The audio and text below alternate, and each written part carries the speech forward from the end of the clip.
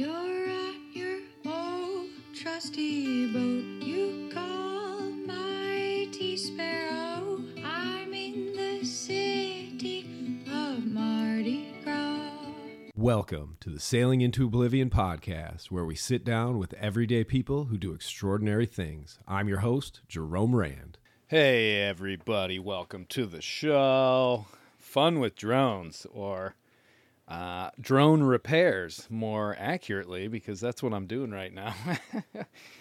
So that's we're just about a day and a half out from taking off, and I'm trying to get this little machine under my power and under my control, but it's been rather difficult. So we're going to get into some of that fun stuff and a few other little updates here and there. But as I always say before we start the show, if you want to support this show and the content that I'm trying to create and will be creating out at sea quite often over the next few weeks, you can follow the link and become part of the Patreon family of 50 strong members. Thank you all so much for your support. You are a huge part of the reason I'm continuing to do this, and also able to get out there and do some more sailing before it's too late. Other than that, obviously we still have the merch, link in the description for that sort of stuff. And if you want to contact the show, just reach out via sailingintooblivion.com and follow the podcast button to the contact the show, and those go directly to me. And actually, just big shout out to Peter out there, who sent a whole slew of questions, which I will be getting to, I think, when I'm out at sea. I think that'll be a fun time to sort of mess around with those. Some personal stuff. I don't know if I'll get into that, but, pretty interesting. So I do really enjoy getting letters and things like that, emails from people. And, I'll tell you, if you think of anything over the next day, if you get it to me by Monday morning, I will have a little more fodder for the show when I'm out at sea. But today's podcast, so right now I have this drone, right? This one is, just so you know, a Ruco Pro 11 or something like that. Wasn't very expensive. It was about 200 something bucks. I figure it's going to be worth it for some epic drone shots out at sea. But I have a feeling it's just going to become a submersible reef when I get out there and attempt to do this. But, I had one of these. My older, handsomer, smarter brother Sven, shout out to you there, bud. He gave me a drone back in 2020 for the trip to the Northwest Passage. And my thinking with that was a drone would be something pretty cool to have as far as being able to spot ice and things like that up in the foreground. And so that was why I took it up there. Unfortunately, I definitely did not have the skill set to be able to bring it back to me on the boat. And then also, I didn't have the forethought to go through all of the instructions thoroughly enough so that I could actually turn off the switch that had its own little radar on it or something. It was a pretty nice drone. And when it detected my shrouds and backstays, it lurched away from the boat. And that one had a battery life of, I want to say, 15 minutes. And so, I launch it and I'm like, wow, this is great. And it was super light wind. I was up in the Labrador Sea, and it looked like a perfect opportunity to do this. I was barely moving at all. Sails were up.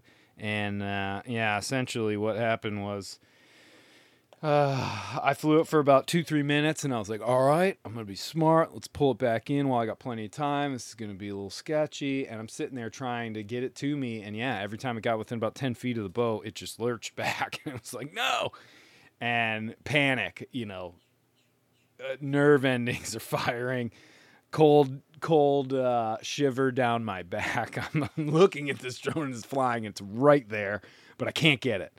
And attempt after attempt after attempt, and I'm watching that battery level just drop and drop and drop. And, I know it's inevitable. And I even thought about just trying to fly it over Sparrow high, high enough so that it would be up there when it died, and then I would have a chance to catch it. But unfortunately, in the few minutes that I had, I couldn't quite come up with a really good game plan to get that sucker back. So if anybody wants that drone, unfortunately, it is on the bottom of the ocean up there, and waiting for some oil platform to drill it up or something like that, I suppose. But that was my first lesson, and honestly, the first thing you think of when that happens is I'm never ever getting another drone. I'm never going to waste any money. And obviously I didn't even have to pay for that one, but it was a lesson for sure. And so, years have gone by, and finally I'm back in the drone sense of mine. I guess it's one of those things like, like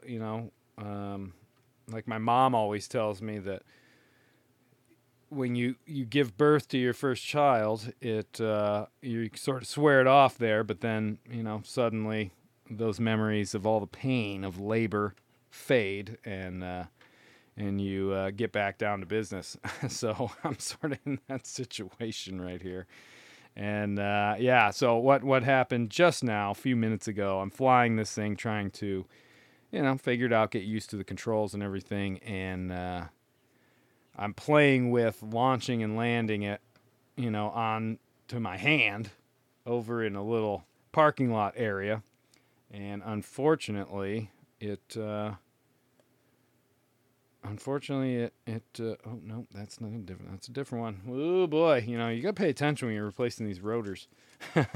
Unfortunately, all of a sudden everything just died and it fell out of the sky. Luckily, it was only about 5 or 6 feet in the air, so not a huge crash by any means, but it damaged 2 of the rotors. Luckily, there are some spares that I'm installing at this very moment as we speak. And hopefully I'm not going to screw this up, because like most men, I have not read the instructions. I glanced over a YouTube channel to try and figure this out. But I think I do have it on lockdown here. I'm just got to get it lined up, and then we should be good. But yeah, I don't know. It was kind of funny though. I thought I had already lost this one when I first had it. We had a bit of a nor'easter blow in down here, and for about 4 or 5 days, it was blowing like 45 knots or something like that. And that can't be right, can it? And it got pretty crazy. And when I went to try and fly it, they're all like specific. Okay. Sorry, folks. I'm literally trying to do this while... Oh man, how's that supposed to work? Oh, okay. There we go. Aha! Gotcha. They've got them all port and starboarded out, so to speak. Every blade is independent, so you only get one replacement per blade on this one. But it's pretty easy. It comes with the world's smallest Allen wrench, or Allen key, whatever you want to call it, and teeny little screws. Holy cow. But yeah, so I'm flying this, on kind of a windier day than I realized. It didn't feel that windy while I was on the dock, and I may have. It was in the evening. It may have been post-cocktail hour, but regardless, I launched this sucker, and the winds are out of the north, so the swamp and the river and all that sort of the reed bed is in upwind. And downwind is a street, and then a high school, and then just residential area. And then essentially it took off, and once I got up to an altitude of maybe 50 meters, 150 feet, the wind took this thing, and it just took it fast. And I'm trying to angle it back, head it back towards me, and for whatever reason, it had none of that. And basically, I all of a sudden saw that I was way past the road. I was past the high school, and I had bottomed out as far as the range. The range on this thing is not very far. I want to say it's about 3,000 or 4,000 feet. It's like a kilometer or something. And just, boom, lost connection with the remote. And I was like, well, there we go. Dumb. I should never have bought another drone. I'm stupid. What am I even thinking? And I walked over to the dumpster. I threw the I threw the remote control in the trash, and I was like, "Oh boy, I hope I don't get a visit from the police telling me that my drone somehow crashed through somebody's window or whatever." I didn't think that because this is a very heavily treed area, so I can't imagine that it wouldn't have just got caught up in one of these giant, old, beautiful trees that we have down south here. They are absolutely gorgeous, covered in that grandpa's beard sort of. I don't know if it's like moss or lichen or whatever, but in any event, so I walked back down to the boat a couple minutes later, kind of sat and chatted with somebody for a bit, and didn't really tell them what just happened. But then I get down to the boat and I'm about ready to hop on it, and I hear the familiar mosquito-like sound of a drone directly overhead, and I look up and the drone is back. I couldn't believe it. So essentially there's like a safety program or protocol, I suppose, in this drone where if it loses connection with the remote, it will then just return to where it was launched from. And that's exactly what it did, to my amazement, believe it or not. And yeah, I was super stoked. I was really happy. I couldn't I was like, holy cow. And so I quickly grabbed my iPhone, which can be used as a remote independently, and I just land it. And luckily, that's one of the reasons that I purchased this drone, was that it stated that it had a 60-minute battery life, which I think is a bit ambitious. I think it's more in the 30 to 40-minute range, but that's a heck of a lot better than 15 minutes for sure. So yeah, it essentially, while after giving up all hope, I think essentially this little device was fighting its own battle through the winds of the 100 300 foot altitude and trying to get back to me. And yeah, it was pretty shocking. And I land it and I bring it down below, and I'm like, I'm sorry, little buddy. You almost anthropomorphize, sort of just like I do with Mongo and stuff, a little bit of human aspects to this little drone. I haven't named this one yet, but all right, now I've replaced all of them. But yeah, I take it down below, and I'm just like, never again. I'll be more careful with you. And now I'm replacing blades on it. I tell you. So, well, there we go. I think we're living it. Let's see if it fires up. Oh, cool. All right, well, let's turn you right back off. Oh, jeez. Yeah, I don't know. These things, I think it was one of those things where you buy these things and you think, oh, this is going to be great. Be able to get some cool aerial footage. That'll be fun. That'll be worth it. But, in reality, maybe I'll get like a 5-minute video, 2-minute video, something like that, some clip out of it, or something that I can use as like B-roll maybe for whenever I come back. But it's tell you the truth, I'm like almost embarrassed when I fly it because it's loud and it's kind of annoying. I know that personally, there's been times, especially when I was in the BVI. Right after the big trip, where people would fly these things and they'd fly them over the boat. It's got a yellow deck, so people are like, ooh, look at that. And you get this stupid little mosquito up there. You don't know if somebody's like filming you or whatever. And all I want to do is grab my shotgun and just shoot it. But so I try desperately not to. I don't fly it all the time, and I try to sort of go away from the boats, because heaven forbid as well. I mean, could you imagine if you ended up running out of juice and the thing crashed down from 300 feet onto somebody's yacht, the amount of damage that would do? I don't even want to think about that. So I try to be as mindful and careful and respectful of others, because these things are really, truly annoying. So for me, it's just one of those things. I just want to at least be able to have a pretty basic understanding of it before I go out, so that I have a maybe 20% chance of recovering it and not losing it. on my first flight, and hopefully I'll actually be able to actually capture some decent, not only drifting footage, but drifting footage, but also some actual light wind sort of sailing footage. That's really the ultimate goal, is to get comfortable enough with this thing that when I'm out there in, say, a nice like 5 to 10 knot breeze, got full sail, got the drifter up, that sort of thing, I'm able to fly this and take some pretty nice footage, because I only have like 1 or 2 really short video clips where I'm actually sailing that were taken by other boats. So it's kind of rare, folks. It really is.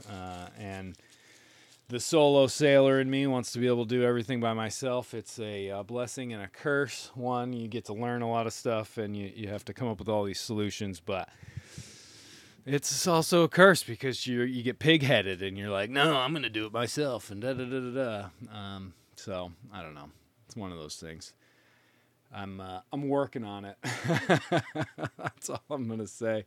But tonight we got a nice little dinner. A few friends and I are going to go with the Dockmaster here up to a restaurant. We're going to have a nice meal. Last night I got fed by my buddy Scott, who owns a West Sail as well, part of the family. It's just like fantastic. It does always feel pretty nice. Just right before you're about to head off on a trip, everybody's clamoring to try and feed you and buy you a 6-pack of beer or whatever, which is great. And I try never to take that for granted. But at the same time, it is kind of one of those things where you're like, I got a lot of work to do. But luckily at this point, because of the delays, I actually don't have a lot of work to do. I've got to replace a few bungees. I got to record some podcasts. I have an interesting interview tomorrow, or I shouldn't say interesting interview. It's more about the subject, and one very, very cool person that's going to sit down and we're going to talk about some interesting eating. It's the eating episode, or the lack thereof. We're going to talk about like fasting and what it's like rationing food when you're out at sea and all that sort of stuff. But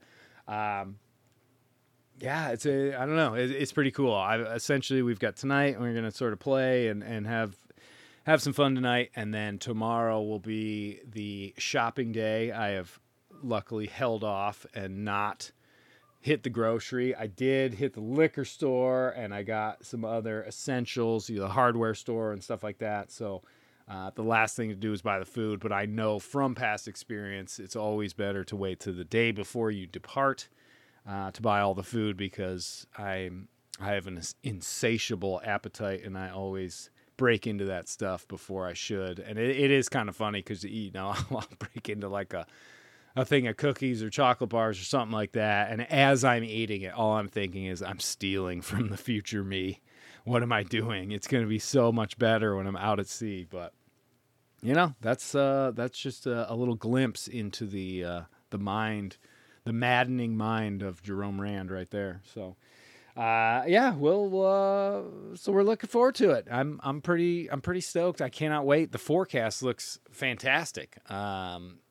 Almost idyllic when it comes down to at least the first week. I'm testing all the repairs and everything, and making sure everything works in the new system with the new position of the secondary solar panel and all that sort of stuff. But ideally, I just want to be out there on the ocean, and I want to have some nice amenable conditions for some good sailing and non-stressful gale force, that sort of thing. So, towards within about a week, we'll have some new systems coming off. But for that first week, it's gonna be a fight to stay in the wind. And I think essentially the game plan will be to try and stay just about on the same latitude as Bermuda. And that should keep me in a good, 8 to 12 knots of breeze. It'll pump up and down a little bit, and then there is going to be a bit of a calm after just a couple of days, but hopefully I will be well past the Gulf Stream, out of the danger zone, out of the shipping lanes, and let the calms reign. I have no problem sitting on a nice flat sea and just enjoying the view for a couple of days before the winds kick back in. And then once I get out there, I'll either stop in Bermuda or I will continue south to try and hook into some southeast trade winds and make my way back, because I don't have a ton of time. I've got essentially about 20 days to be able to get, like 20, 25 days to be able to get out and back and haul the boat and then boogie up to the job and everything. So it will be a little short-lived, but I think it'll be pretty fun, and I'm super excited to be out there.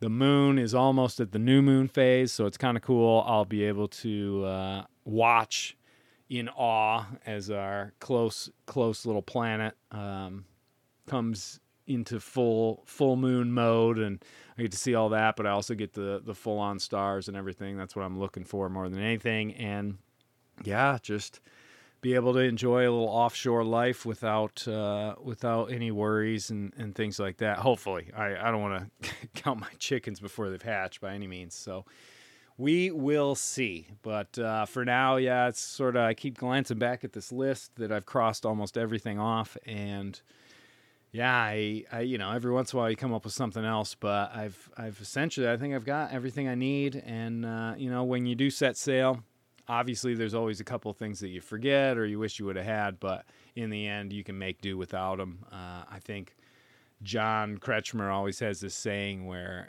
after something breaks, the big question is why did I really need that thing in the first place?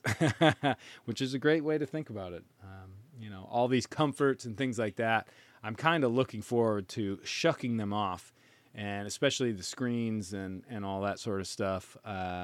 It'll be nice to video and create some more content and things like that for when I come back. But I'm looking forward to a little bit of low-level input while I'm out there. The sun, the sea, the sky, and the stars, hanging out on Sparrow, reading the few books that didn't get trashed on the trip. It's going to just be, hopefully it'll be great. Obviously, there's going to be some issues. I'm going to run into some problems for sure, but, that's all part of it. And as long as you have the confidence in yourself to know that you will be able to overcome those issues, then it really isn't something that needs to be worried about. But just something anticipated. Make sure you have the spares, the things you need, extra can of oil, that sort of thing. But hopefully, with this forecast, so one of the issues that I end up dealing with being up here in Beaufort is that we're pretty far inland.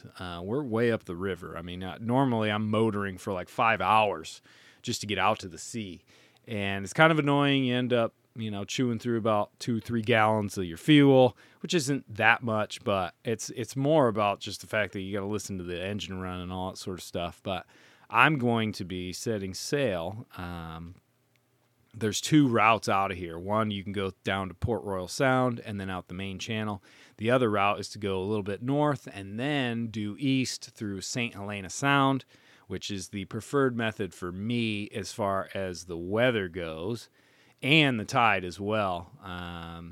I'll be leaving obviously on a high tide or just beforehand. But on Monday by the morning, we've got a nice 13 to 15 knots of northwesterlies. And if I'm headed east, that is perfect. I'm hoping that I only have to motor for maybe 2 hours, and then I can set sail and I can just blast down the rest of the way and hit the open ocean by 2-3 in the afternoon.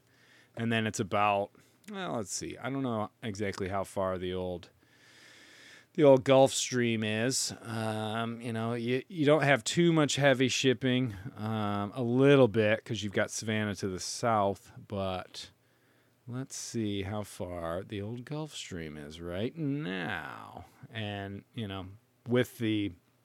check the Iridium Go and everything, and I'm pretty astounded. I bought a 1,000-minute or 1,000-unit card. I'm not sure when I left on this previous voyage, and that was for a 4-month, possibly 5-month voyage. And was able to check the minutes, and I had used just over half of them. And, knowing that I was headed back to the States and dealing with all the rough weather, I downloaded the weather and the currents so many times. So very, very impressed with how that worked out and how well that app did. Luck Grib. That was pretty nice. And the whole Iridium Go setup, super happy with it. Not even going to be using the Garmin InReach this time. I'm just going to do updates. Unfortunately, there's not going to be any tracking for this, but it's not going to be an exciting trip in that form anyway. So I think it's not really too much of a worry, but